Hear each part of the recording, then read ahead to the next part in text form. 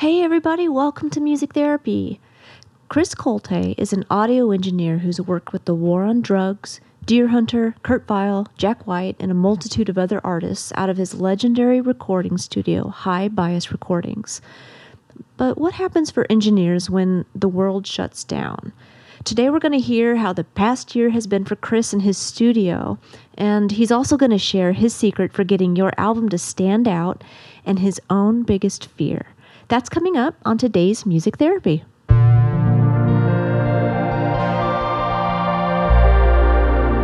Hey everybody, welcome to Music Therapy. I'm Jessica Risker, and I'm a musician based here in Chicago, Illinois. I'm also a licensed clinical professional counselor. Music Therapy is a show where I dive deep into the psyche of musicians. We talk about music, the creative process, music careers, mental health, the music business, touring, recording, balancing life and music, and anything else me and my guests want to talk about. If you want to learn more about music therapy and see upcoming guests and events, please visit musictherapypodcast.com. You can also visit jessicarisker.com to learn more about me and my own music. And if you're a fan of the show, please consider leaving us a review on Apple Podcasts. Every review helps us reach more listeners. So today I'm talking with Chris Colte. Chris Colte is a Detroit-based musician and sound engineer. For the past 23 years, he's been running High Bias Recordings, one of Detroit's more well-known recording studios. He's worked with everyone from Deerhunter to Shigeto and plenty in between, including No Age, Metz, The War on Drugs, Proto-Martyr, Kurt Vile, and more. He's also a regular contributor to Tape Op magazine, which is an absolutely essential publication for any recording artist. If you haven't heard of it, I highly recommend you check it out. We're going to talk with Chris in just a moment, but first let's start off with some music. Here's my song, Summer Shanty, and Stop Performing, off the album Big Forever.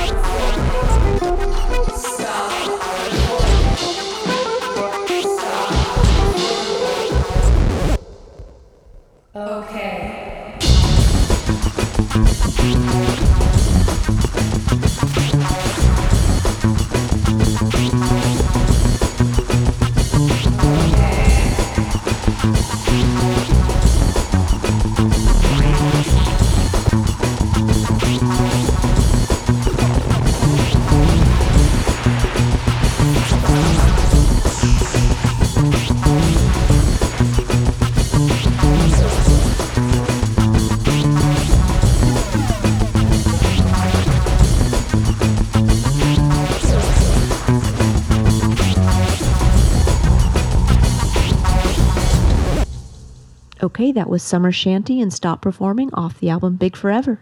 And now let's turn to my conversation with Chris.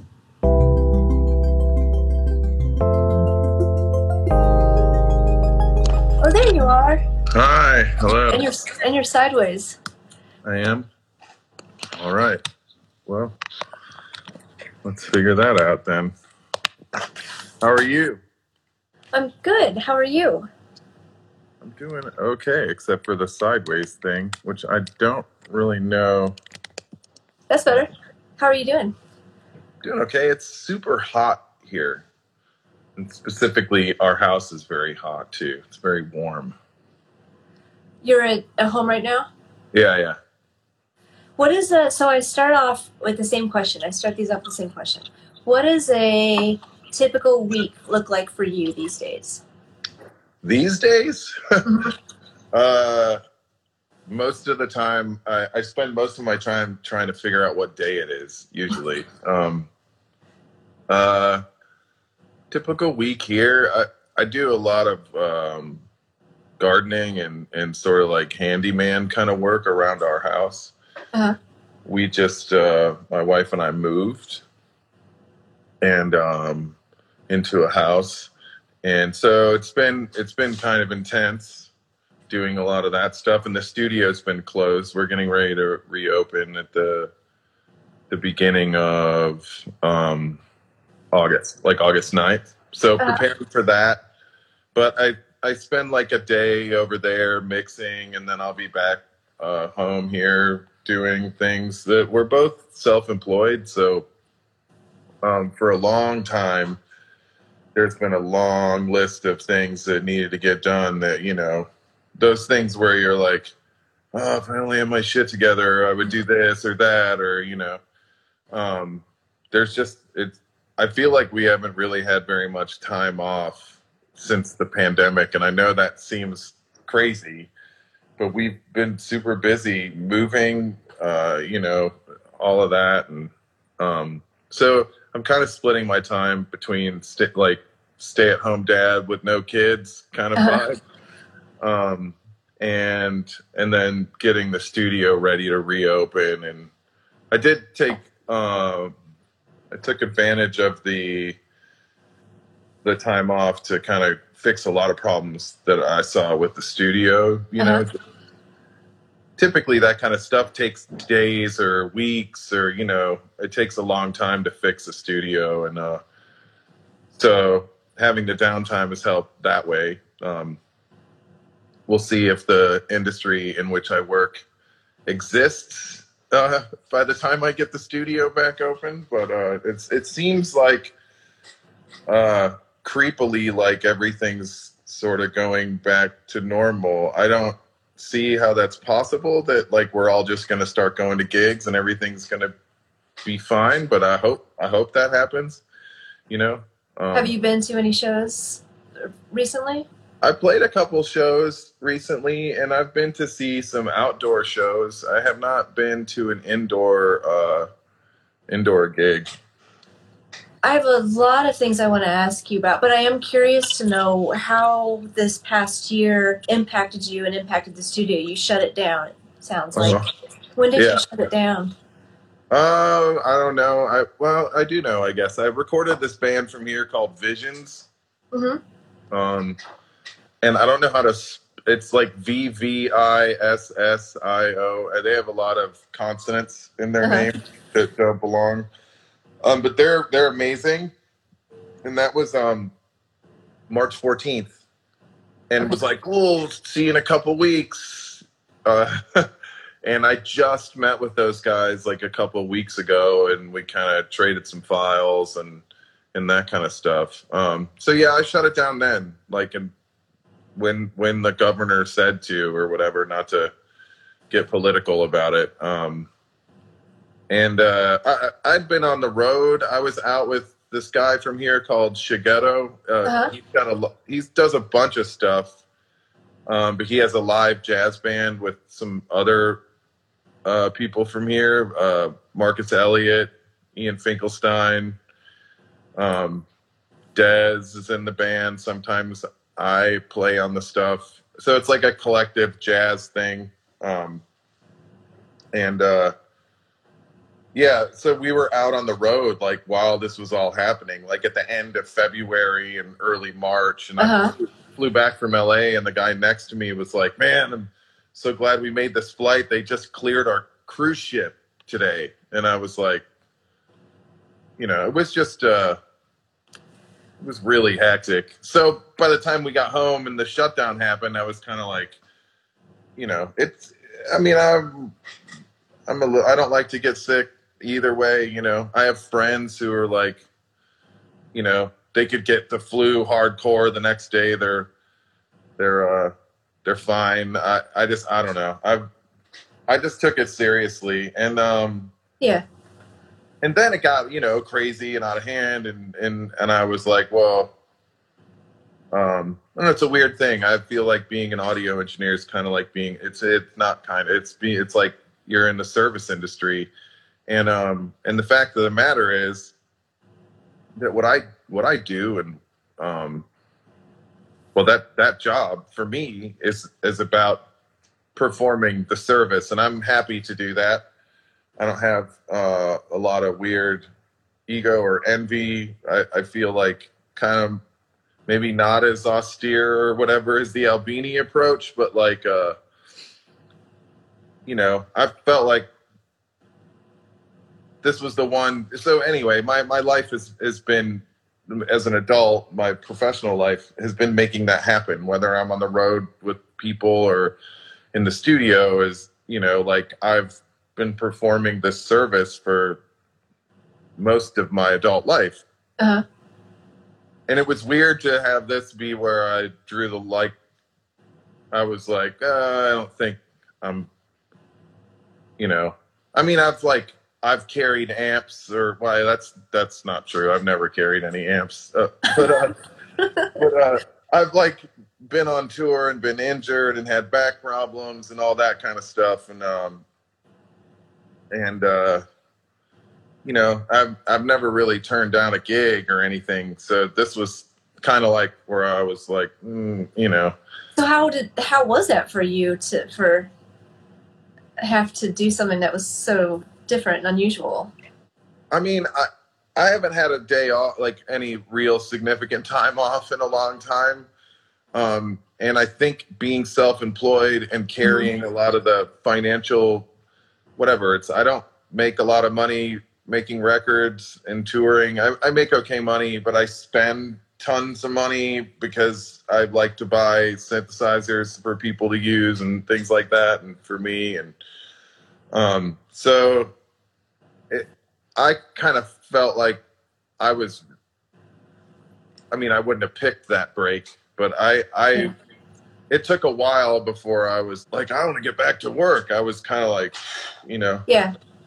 Because it felt weird, though, for sure. I mean, it was like weird, like it was for everybody, but like, like there's shit, like a global pandemic. It's like, I care about every band's record that I work on, but like, not that much. You know what I mean? It's like everybody's record can wait. Like, I don't know, man. It was weird though, because I'm not saying I've never not done a gig, but I've kind of never not done a gig, like, it was weird to draw that line. And then also like going forward after that to feel kind of like, oh, like there's no insane deadline, stressful. Yeah. To me, it doesn't matter if a band has a record release party at the Lager House, or if the record's coming out on Third Man, or, if it's Kurt Vile or like some band down the street that nobody knows about. It's still, to me, stressful to have like 5 plates in the air all the time, and that's just part of the job. Do you generally, when you're working, do you take Sundays off, or you work every day? Recently, yeah. Not even recent, like pre-pandemic recently, like 2018, 2019, even 2017, I kind of started trying to take weekends off and sort of start a little earlier in the day and maybe finish a little earlier.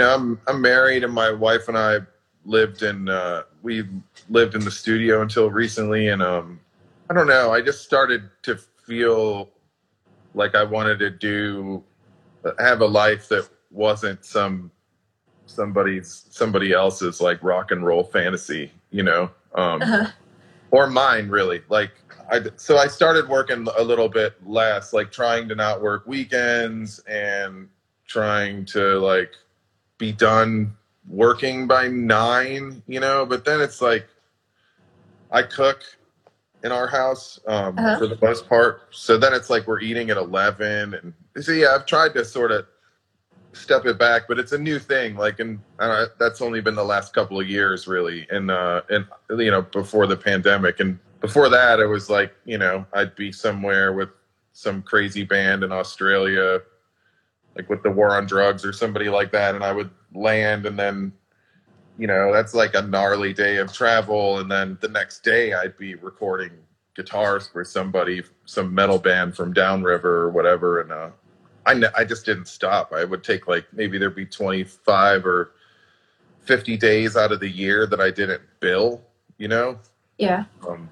Was that drive to work so much and so hard, just out of demand? Was it out of a fear that if I don't do this, I just need to keep making money? Or what drives you or drove you to have that pace?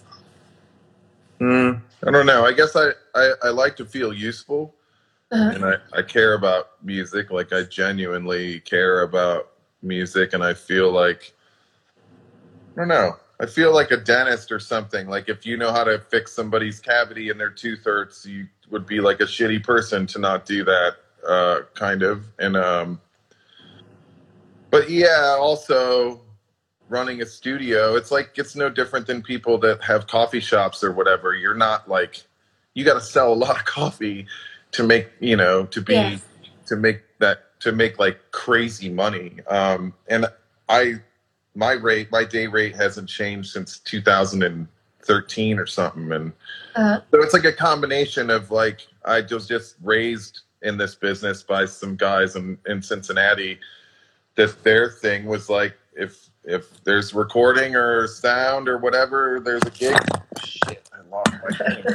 Sorry.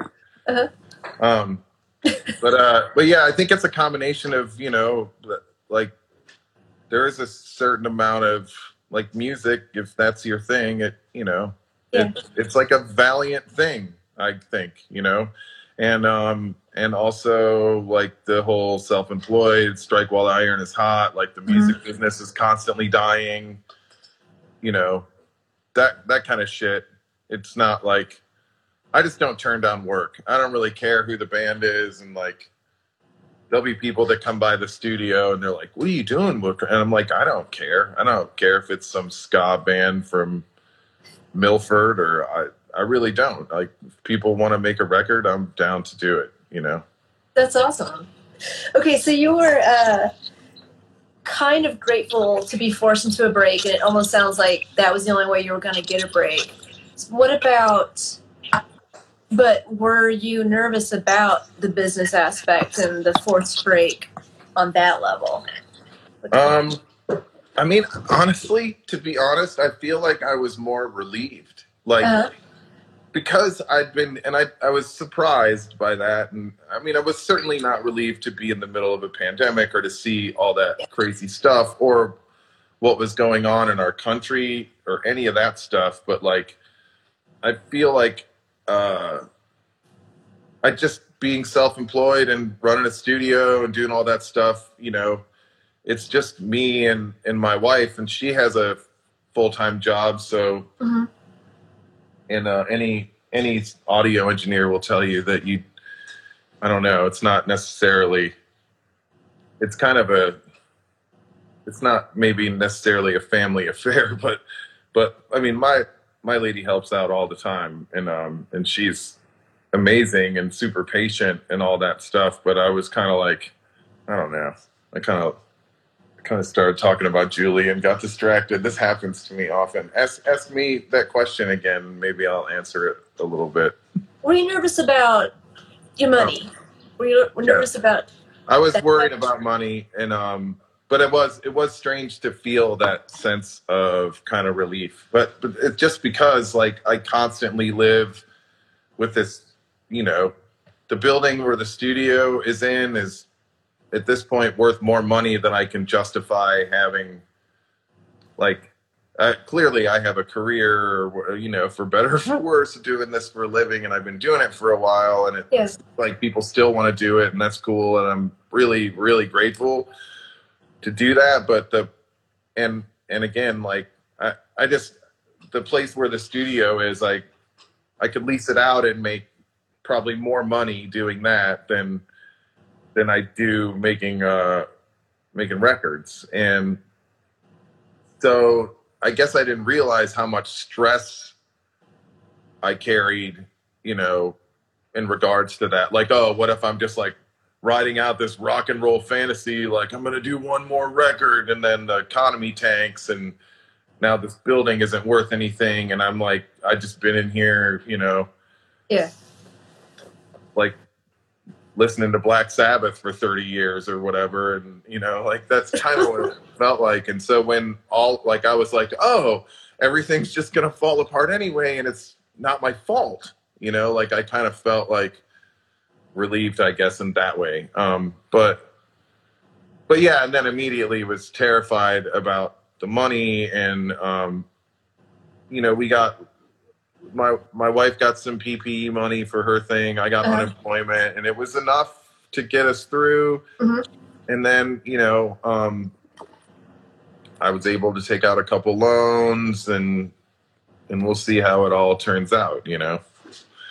But it was definitely, I feel like compared to what a lot of people have gone through in this pandemic, I feel really lucky and like super grateful, and, you know, to be honest, for sure. I mean, it sucked, but like, I'm still here. I still have the place, you know, for now. And it's really not that much different than it was. Like, I don't know. I'm not Albini or Dave Fridman or any of those guys. I've yet to, I just, for whatever reason, haven't done the new Tame Impala or whatever the new Tame Impala band is. I haven't, you know, I hope that happens, but, you know, it's just kind of a hand to mouth thing, you know, the studio. What is your rock and roll fantasy?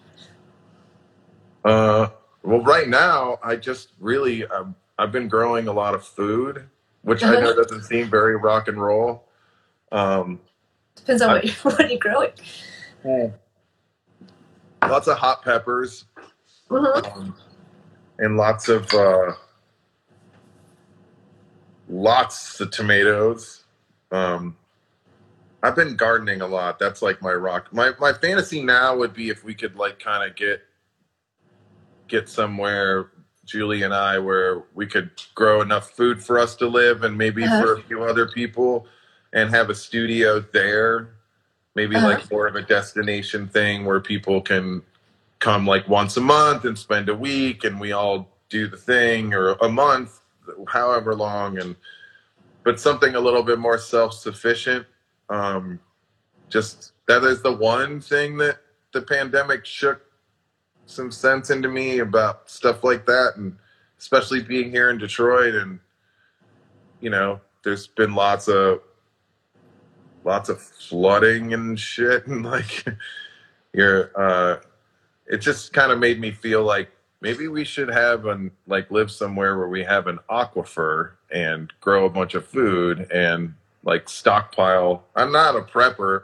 I guess that's what I'm talking about is prepping, basically. But but I don't feel like a prepper, you know. Do you have is there a bunker in the studio? Okay. I mean, the studio is a bunker. Okay. It's just like a concrete cinder block box, you know, surrounded by like a pizza place and a salon. Safe place to be in. But it felt weird. I mean, the neighborhood that it's in is kind of like, it's like a place where lots of people from the suburbs come and hang, and they're like, oh, I'm downtown. It's like one of those kind of neighborhoods. are you in Chicago? Is that where you are? Uh-huh. Yep. Yeah, so it's kind of like Wicker Park in the 90s, basically, where I live, you know? Like the high fidelity version of Wicker? Yeah, maybe. I mean, maybe not that cool. There was a record store, but it's like a lot of people from the suburbs come down and party and go to Tigers games, and there's, you know, the idiots peddling the bar, listening to terrible music, that kind of thing. Is there any bleed? Any what? Any bleed? Any No. I mean, most of the time I'm doing stuff that would have bleed on it is like at night usually anyway. Okay. And like 9 out of 10 times that shit is cool, you know. Yeah, atmosphere. I know this is going to feel like too short of an interview for all the things that I want to ask you, but I'm interested in, you earlier referred yourself as, you know, you're in service of people. And I feel like engineers can play different roles for a band, you know, when they're coming into a studio, and sometimes they may want opinions, sometimes they may not. How do you figure out, do you already kind of know what your role is? Have you predetermined that for yourself, or do you work to figure out what the band's hoping for from you? As far as it kind of depends on if I know them or not, you know. Yeah. Like the Dirt Bombs, I know what that's going to be like, you know. So what role do you play there? I you know, make a lot of snacks and wait for Mick to write songs like everybody else, and then make sure that you're ready when he says go, you know. Okay. That's basically how you make a Dirt Bombs album, is, you know, because you'll be like, man, we're never going to do this, and then he's just like, bam, and it's, if you're not rolling, no Dirt Bombs. But like, there's in other bands from here that I just know how it's like. Dark Red, they're some good friends of mine. They're from here. Like, I've known those guys for 20 some years. You know, like, we don't have to talk about that. But if they're just people that are like, hey, you did this record, I like it. I want to come in. We have 10 songs. Like, I always get together with people and have a meeting and sort of talk about like how heavily they want me to get into their music and how, you know, whatever. There's a certain amount. I mean, Albini can say what he wants and other guys like that, but and maybe he actually probably can, but like I feel like there's a certain amount of just a little bit of production. Even if you're just engineering a record, somebody's got to be there to tell the drummer that he's like losing 6 beats a minute in the chorus because he can't really nail the 16th note hi-hat thing or whatever. Somebody has to be like, bro, just lock it in with the 8th notes and we'll put a tambourine on it. Just let it go, you know? Okay. I'm just using that as an example. Or, you know, somebody's got to do damage control usually, you know? And so there's some of that. But I try to get that stuff hammered out in great detail ahead of time.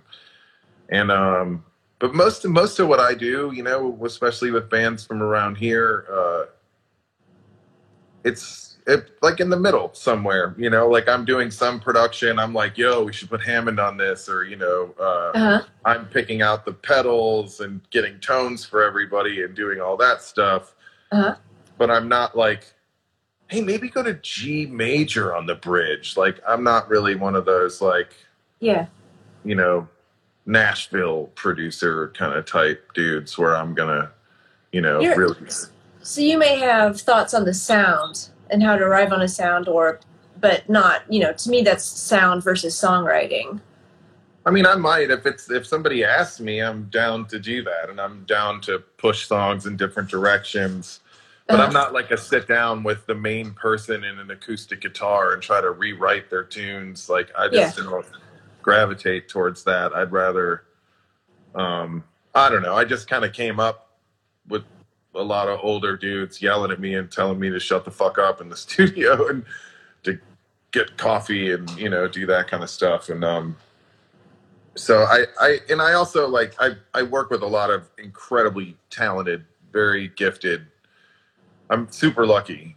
You know, I work with a lot of people that like, my job is to stay out of their way, you know, like with Zach and Ian and Marcus and those Des and those guys. And, you know, it's just about having the shit ready when they're ready to go, you know, when it's like, you know, 1:30 in the afternoon and it's like the second blunt's gone around and everybody's had their coffee, you know, make sure that I'm not blowing it basically, and that I've got good mics and good sounds. And then, you know, like you kind of can't mess up a good band or a good song, I don't think, you know. Yeah, although I am, you know, always amazed at how much even a small mixing tweak can change the feel of a song or the feel of the sound. And I guess I'm wondering, do you feel like you have what do you feel? Do you feel like you have a sound that follows maybe some of the albums you've worked on, or are you really letting the bands take the lead on the sound? How much, if that question makes sense, how much input are you having? How much influence are you having on the sound of an album? I feel like I have mostly like 98% or something. There's people that have a lot of ideas about sound, but typically I feel like that it's a couple different sides of the brain, you know. Mm-hmm. And typically I feel like the people that are kind of good at thinking about both, maybe they would benefit even from having somebody handle one or the other for them, you know. But I feel like most of the time with the folks that I work with, they might be like, whoa, that guitar is way too distorted or something. But that's most of what I'm doing. I'm sculpting that kind of stuff. And I hear you on the mix thing too, you know. It's like one little thing can really change it and open something up, but you can't mix a good, you know, like you can't make a shitty song into Dock of the Bay or something with like put a little reverb on the snare. I've involved, that happens sometimes where I'm like, we should just re-record it, you know? Yeah. If you're like, this is the 5th mix, you keep having me do all this weird shit. You had me mix it like Echo and the Bunnymen, even though your band sounds like Guns N' Roses or whatever, you know, like. That's the other thing is a lot of times I'll have bands come in and they're like, I want it to sound like Piper at the Gates of Dawn or something. And I'm like, do you really? Because there's like a mic or two on the drums. You know what I mean? So like you hit your cymbal too hard. There's not really, I always want to do that. When I want to do that, maybe that'll be my new post-pandemic business, is that I'll give bands what they ask for when they come and they're like, you know, like, or whatever. Like, I want to sound like Echo and the Bunnymen. And I'm like, but your band doesn't sound like that. Yeah. So you want me to, like, mix your record, like, super coked out and bright with, like, a lot of chorus on everything? Because I can do that, but you're still going to sound like your band, you know? Okay. Well, I think that's good. It sounds like you're letting them know your thoughts. Do they find that helpful? Do people fight with you when you say stuff like that? No. I assume you say it, you know, I assume you don't say it exactly like that, but.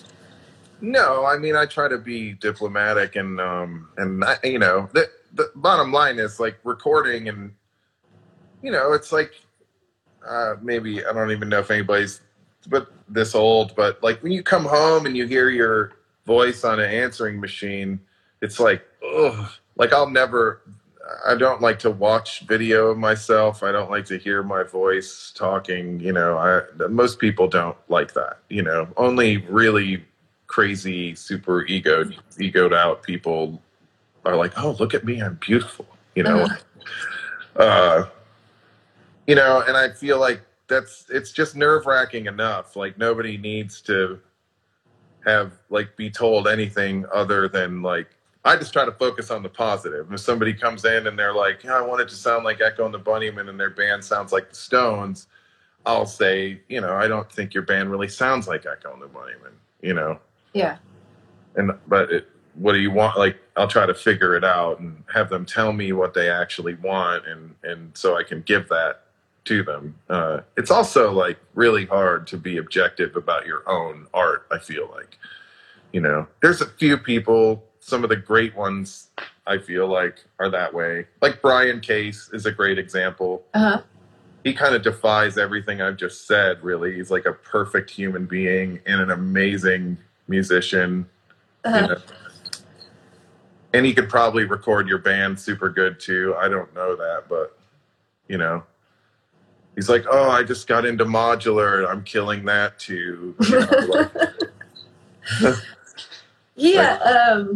But really, there's only a few of those types of folks around. Most people need a hand, I feel like, and to me, it's about trying to decode what they're saying into what they actually want, and then giving that to them. And a lot of times I feel like the scope of a record is too big for somebody to just be able to look at. It takes a while, a couple records sometimes, to be able to zoom in and zoom out on details, and like then also think about the sequence of the thing, or do I really want to use the same fuzz pedal for the entire record because it's gonna maybe get old, that kind of stuff. And I feel like most people aren't that objective, and to me, it's about trying to find that place where I can help people, get out ahead of it a little bit and just bat some of those things down, to be more like, oh, hey, maybe we should try a different guitar on this song, or let's change the snare drum since this tune is slower, or, let's maybe go for this kind of vibe, just to kind of change stuff up so you don't have the same thing happening for the entire record, like things that are fatiguing or potentially fatiguing, I'm trying to move those around a little bit, and stuff like that.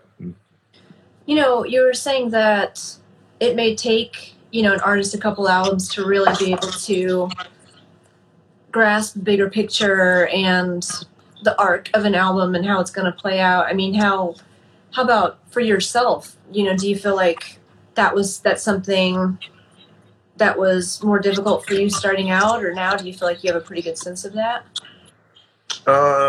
Yeah, I feel like now I do. And it depends on the record. There's some people I work with, like Lockett from Deer Hunter. Like, we don't really even talk sometimes about stuff. He's like, oh, I'm going to use the Gemini. Cool. We plug it in, and then I'm like walking downstairs and he's like, it's too bassy. And I'm like, yeah, I know. I'm going to move the mic. Like, we don't really need to communicate like that. And then there's so sometimes I don't even do any of that stuff. I'm just like in the zone, in the moment, reacting to what's going on.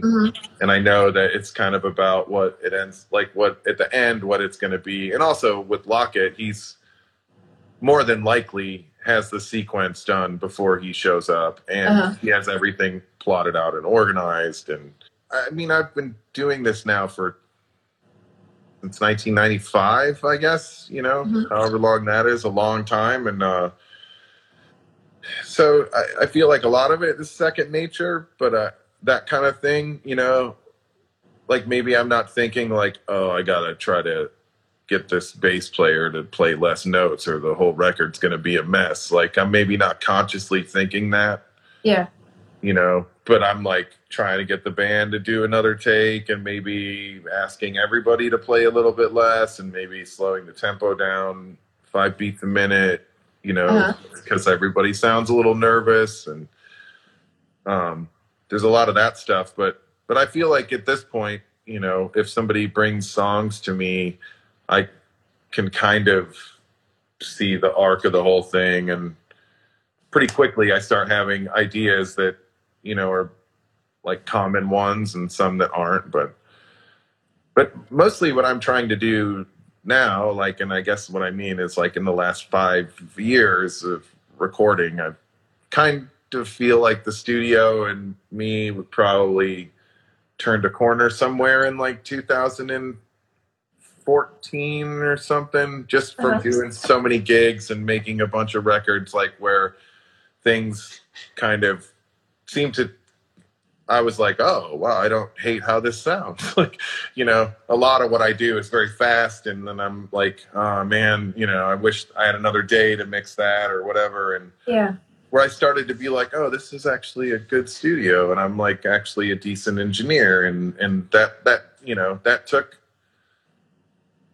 I don't know, 17 years or something to get to that point. Yeah. Like, or, I mean, I don't know. And maybe I'm wrong, but I feel like I, you know, once I noticed that happening, I started thinking about records differently and thinking about how to make sounds that aren't totally, I guess really, I think like sample packs and all that stuff, that's all great and everything, but like everybody gets all bummed out about that stuff and sound replacing. And if that's how you want to make music, that's fine. I have no problem with that. But my reaction to that has been that like I'm trying to go in the other direction, just because I'm trying to draw listeners to the material. In other words, like if you've heard the first Cars album, you've probably heard most every. I mean, somebody's going to light me up for this in the comments, but if I feel like you've heard most popular synthesizers, you know, you've heard a Juno, you've heard, and maybe a Juno, but you've heard, you know, a Moog and all that stuff. Like all that stuff is woven into the fabric of our subconscious, whether you're a music fan or not. Like if you've heard Lucky Man on the radio, you've heard a Moog or whatever. And so for the last 5 years I felt like things I started to worry less about the sonics and like, am I going to be able to make this sound good? I started worrying more about how can I make this product stand out? And there's just simply, everybody is making music now, and there's just a sea of it, and it's super easy to get lost. And the one way that I felt like was a pretty safe bet is to do something. You know, if everybody's using a Strat through a Marshall, you know, I'll try to pick out something that's a little different, use a little bit of a different. We have a lot of trainer amps at the studio, you know, for that reason, because they kind of don't sound so much like anything else. Or so I've for the last, like, I guess maybe 8 to 10 years now, my main concern has been trying to sculpt that part of the record. You know, and trying to evoke that kind of response you would have, like if you're in a record store, that feeling we've all had where you're like, oh, I just need to pick up the new Radiohead or whatever. And you're like, what the fuck is this? Like, this is killing it. Well, the reason why, you know, like a good example of that would be that Blur song number 2, you know, like, everybody was like, what is this? And it's not even really a song necessarily. Like they talk about making that, and they're like, they were just totally fucking around, like laughing about how bad it was and how shitty it sounded. Yeah. We're trying to make the weirdest sounds. And that song like was so huge for them because nobody, you know, made any, like those sounds were, you know, I guess relatively new in terms of the radio. And so I guess in other words, if somebody's like, oh, I want to like just use this like a Juno for a pad, I'll like try to use a Prophet or something, or use the Moog 1 and do something a little different. So it's not something that everybody knows. Or if they want to put down a lead line rather than just pulling out a regular Moog, I'll patch something in the modular. And you know, especially with the modular stuff, anytime I use that, you know, if somebody's like, oh, I want Space Wind for the breakdown or whatever, which that does happen, you know, and I patch it and I do that stuff, or we use it for a melody. So many people ask me when I play that, oh yeah, check out this mix I just did. They're like, what is that? You know, people can be in the room, we're having a conversation, they're like, yo, what's that? You know? And I think that's the way to get people to like your band, you know, and that's the way to get your stuff to stand out, is to not just stick with what everybody else is doing, maybe to try to like do something that isn't so woven into the fabric of our subconscious, like do something that stands out a little bit. And I think that it's like an old impulse. Like it's the same thing that if you're out in the woods with the 4 other people that live in your cave or whatever, and you hear a foot step on some twigs and you're like, oh, that broke like 14 twigs, and like human feet only break 4. Like that's a bear, you know, like that kind of shit. Like our ears are trained to do that for survival for way longer than people have been compressing drum sets and recording, you know, room lights and all the other stuff. And I feel like if you can get back here, you can get back in the, you know, do some stuff that pulls from back here, like people pay attention, you know. And my mom would be like, oh, that's cool, and then I'd be playing her some folk song I worked on, and then there's a synth line, and she would be like, what's that? And I'm like, oh, it's the modular thing. And which she kind of hated because she knew I spent all my money buying modules, you know.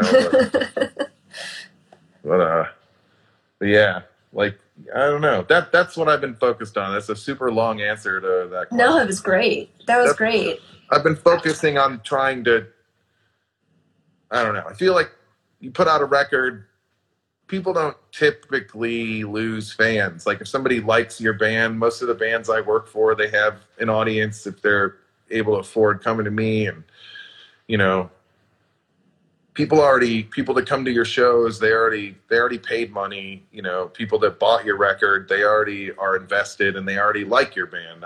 I'm trying to like do stuff that will pull other listeners, you know. Uh-huh. If you do enough of that in a record, you can get somebody who's like, man, you guys are kind of like a jam band or whatever, and I hate jam bands, but I really love your record. And, you know, it's like Sonic Youth, bands like that do a lot of that kind of thing where you're like, I don't really like this kind of music, but I really like that. Like, I feel like if you earn somebody's attention in that way, it kind of sticks around a lot longer, I think, than just, you know, being like, oh, I love peanut butter and jelly, you know, like, oh, I love the thing it's had a million times, you know, and then somebody's like, sprinkle a little chili powder on the peanut butter.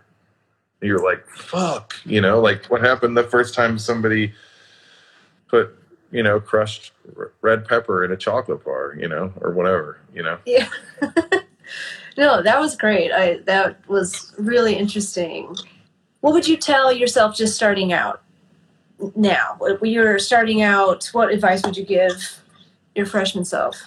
Oh, wow. That's a really good question, actually. Finish college? No, I would never say that. I don't know. Maybe slow down and listen a little bit more, you know? Listen to? Like the music, you know? I was really, really focused on just engineering as quickly as I could in the early days, you know?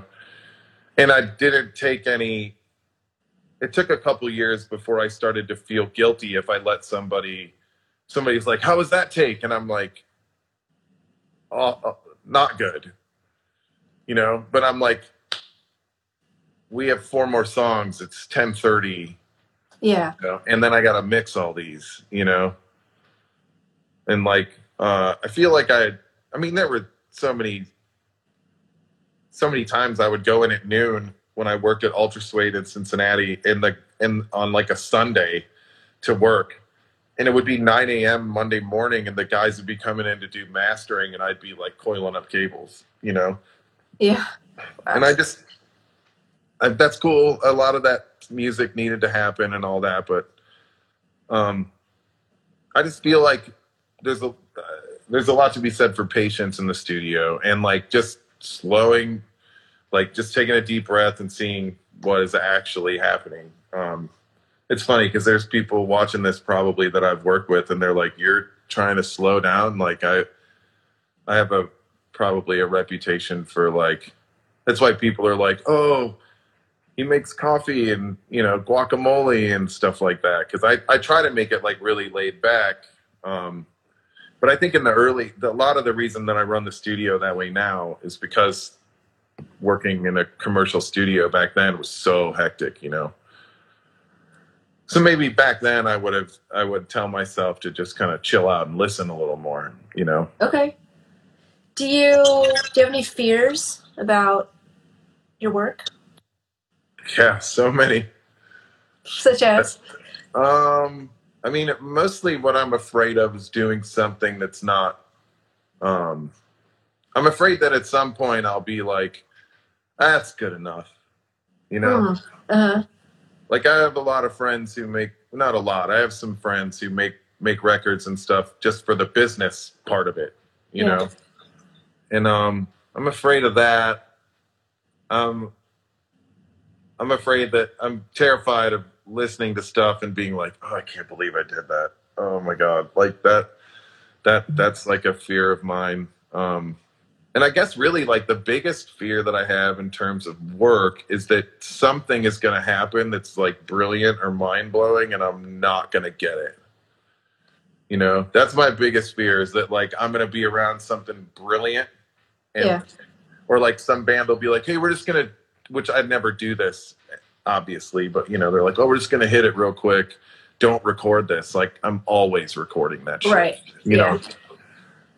That's what I'm mostly afraid of is missing brilliance, you know, that the lightning happens and I'm nowhere nearby with the bottle, you know. I want to shout out my bandmate. Well, he and I are both, and he's been a longer time fan of Tape Op. He wanted me to mention Tape Op, just, you know, your participation in that. He's a huge fan of the magazine. I want listeners to know about Tape Op if they don't know about Tape Op. Yeah, it's quite simply the best magazine that's ever been written in the history of mankind, to be honest. Like, if you like, I feel like it's kind of like the AA book of recording. Like, if you just sent somebody all those tape ops, they'd be able to figure out how to record without any other people, you know. And those dudes are those are the best humans that are alive today. Those guys, they're the best people, you know.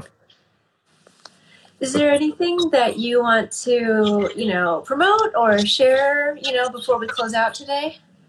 I mean, not really, man. I'm stoked to be on your show. It was fun. I was nervous, you know. You were nervous? I was nervous. Stuff. Yeah, you know. But I, you know, I don't really have that much to promote. If you want to record in Detroit, you know, DM me. That's it. HighBiasRecordings.com. That's it, yeah. Or on here. Or on here. Thank you guys for joining us, and thank you so much, Chris. I honestly have more questions for you, so, you know, prepare yourself. Yeah, I'll see you tomorrow night. Yeah, for part 2. But yeah, thank you so much for your time. It was really great talking to you. Yeah, you too. Nice talking to you. Have a good one. Thanks for asking. I'll come back anytime. I want to thank Chris Colte for his time today. I want to thank everybody out there for listening. Please subscribe, give us some reviews on iTunes, and share with your friends. Please visit musictherapypodcast.com for past episodes and upcoming events and guests. Music Therapy is hosted by Jessica Risker, produced by Sullivan Davis, and engineered by Joshua Wentz in Chicago. Hope you guys are doing well, and see you next week.